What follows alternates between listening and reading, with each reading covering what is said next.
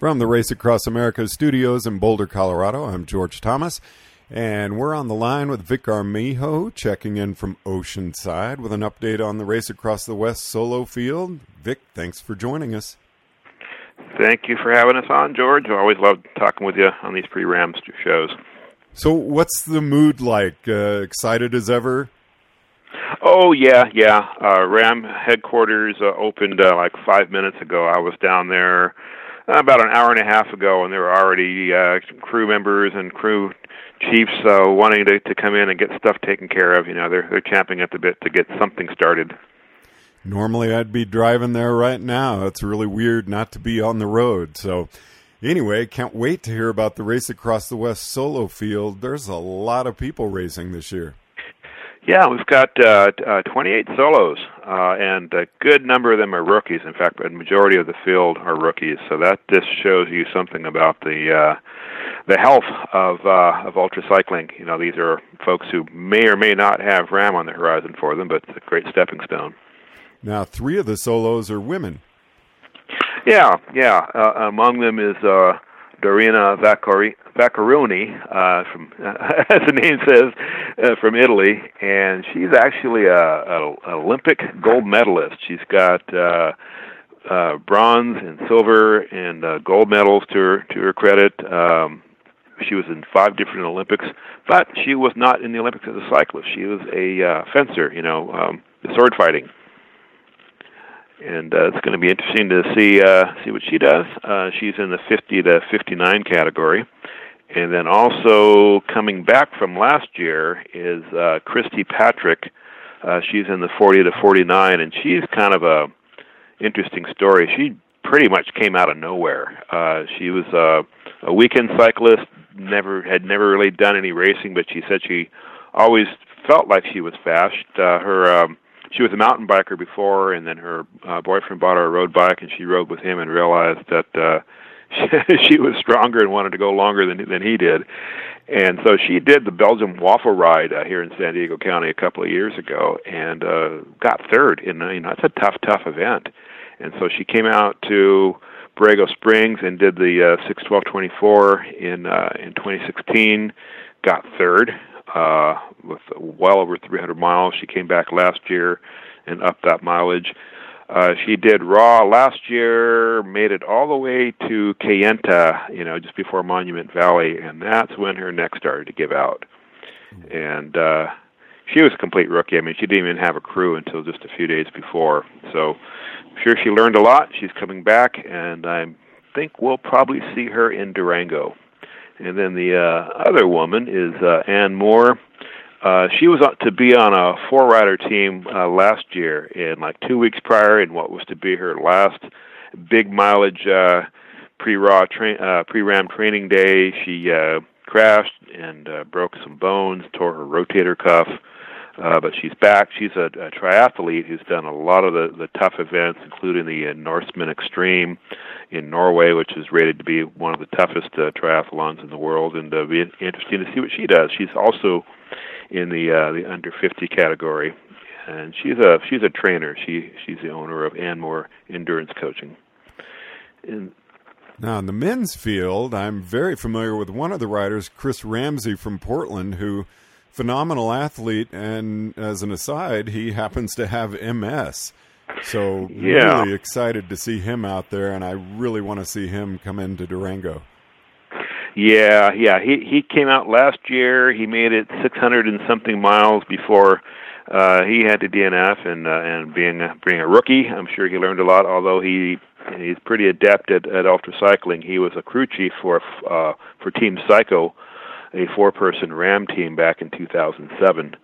But as he told me last year in our pre-Raw interview that the exercise and the careful diet that an athlete like him has to adhere to really helps with his MS. It helps stave off the symptoms. So that's something for anybody out there with MS to be inspired by.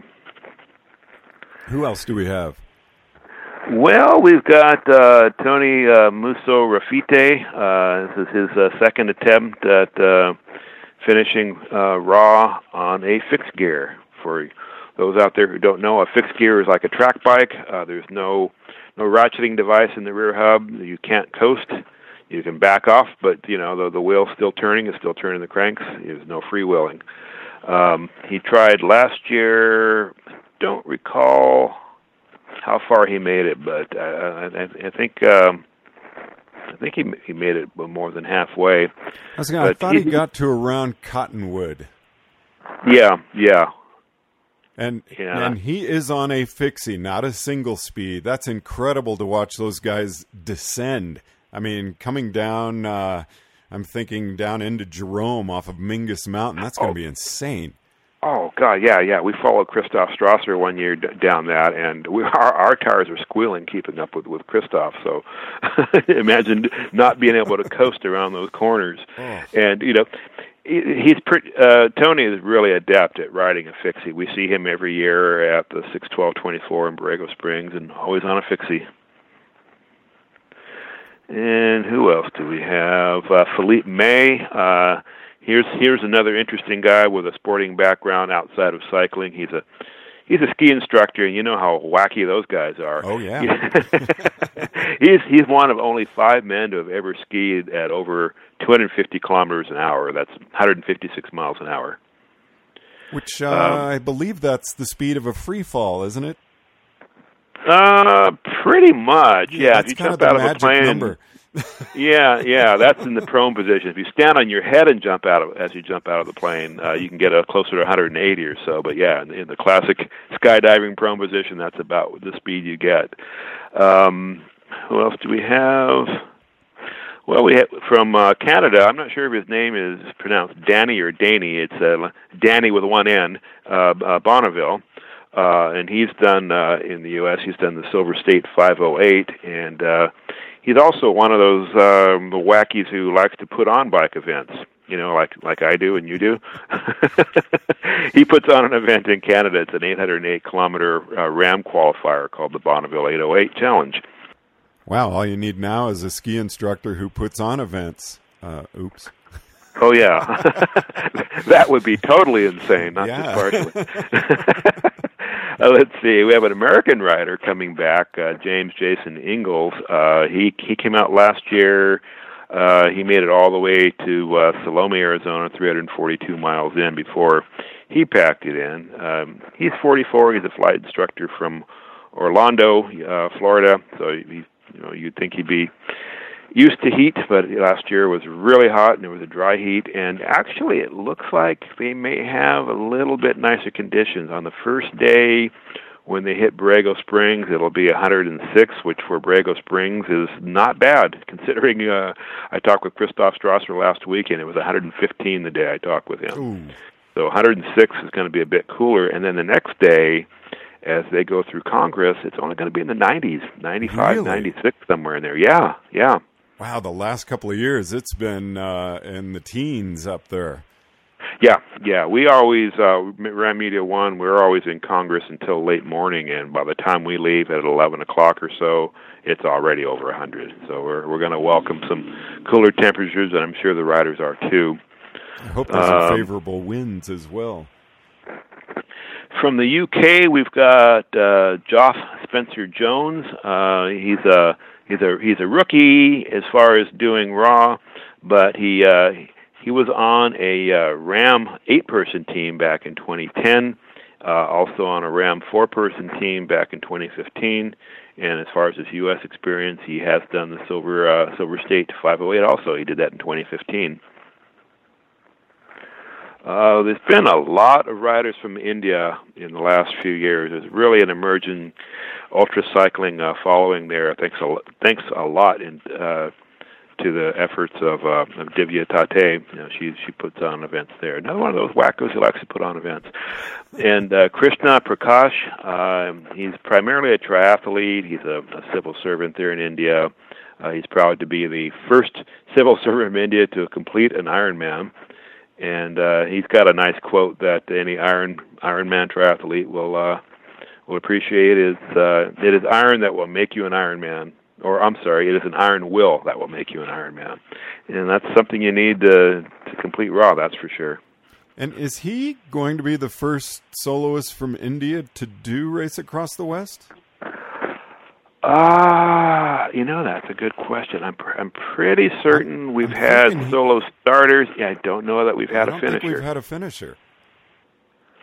I'll have to look that up. Okay. Yeah, that's something that we need to talk about if he is indeed. If he's not the first, he's one of a few, one of a very few. I'm glad to see someone doing Raw. Yeah. And Matthew Geis, he's an American racing in the under 50 category, and he's another one of those guys who, while he's a rookie as far as being a solo Raw rider, he does have some pretty extensive experience with the Ram and Raw organization. He was on an 8-person team back in 2012, on a 4-person Ram team in 2014, and just 2 years ago was on a 2-person Raw team. And as a lot of these riders do, he's using his racing to raise funds for a charity, and his is the Ben Curtis Family Foundation that its mission is to alleviate childhood hunger. Now, Race Across the West starts the same day as Race Across America, correct? Yes, it does. In fact, they start first at noon. The teams begin starting at 1-minute intervals, and then we go with the solos. And once the last one's off, we take about a 20-minute break, change the banner on the big inflatable arch, and then we start doing the Ram riders. And by the time the last Ram rider off, which will be Christoph Strasser, it's getting pretty close to 2 o'clock. And follow along at raceacrossamerica.org. There's a couple of places to follow along on the site, aren't there? Well, for Raw, you go to raceacrossthewest.org, and there's the leaderboard that gives you the verified standings based on the last time station they've called in from, and then the live tracking will be started on the day of the race. And each rider has a transponder that they carry, and you can watch their little blip go across the country.